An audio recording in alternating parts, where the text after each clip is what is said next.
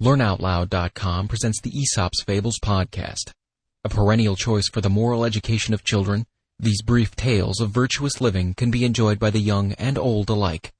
For a full listing of Learn Out Loud's educational podcasts, please visit our website at www.learnoutloud.com/podcast. The Lion, the Bear, and the Fox.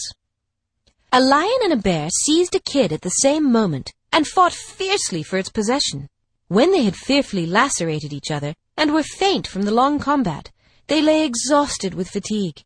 A fox, who had gone round them at a distance several times, saw them both stretched on the ground with the kid lying untouched in the middle. He ran in between them and, seizing the kid, scampered off as fast as he could. The lion and the bear saw him, but not being able to get up, said, "Woe be to us, that we should have fought and belaboured ourselves only to serve the turn of a fox." It sometimes happens that one man has all the toil and another all the profit. The Dog and the Shadow.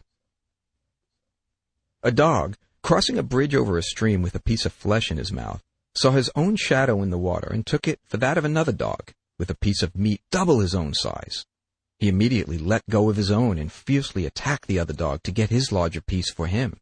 He thus lost both, that which he grasped at in the water because it was a shadow, and his own because the stream swept it away.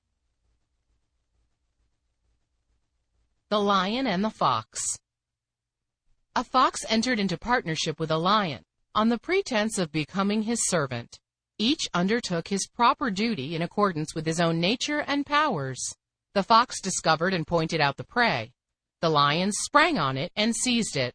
The fox soon became jealous of the lion carrying off the lion's share, and said that he would no longer find out the prey, but would capture it in his own account. The next day he attempted to snatch a lamb from the fold, but he himself fell prey to the huntsmen and hounds.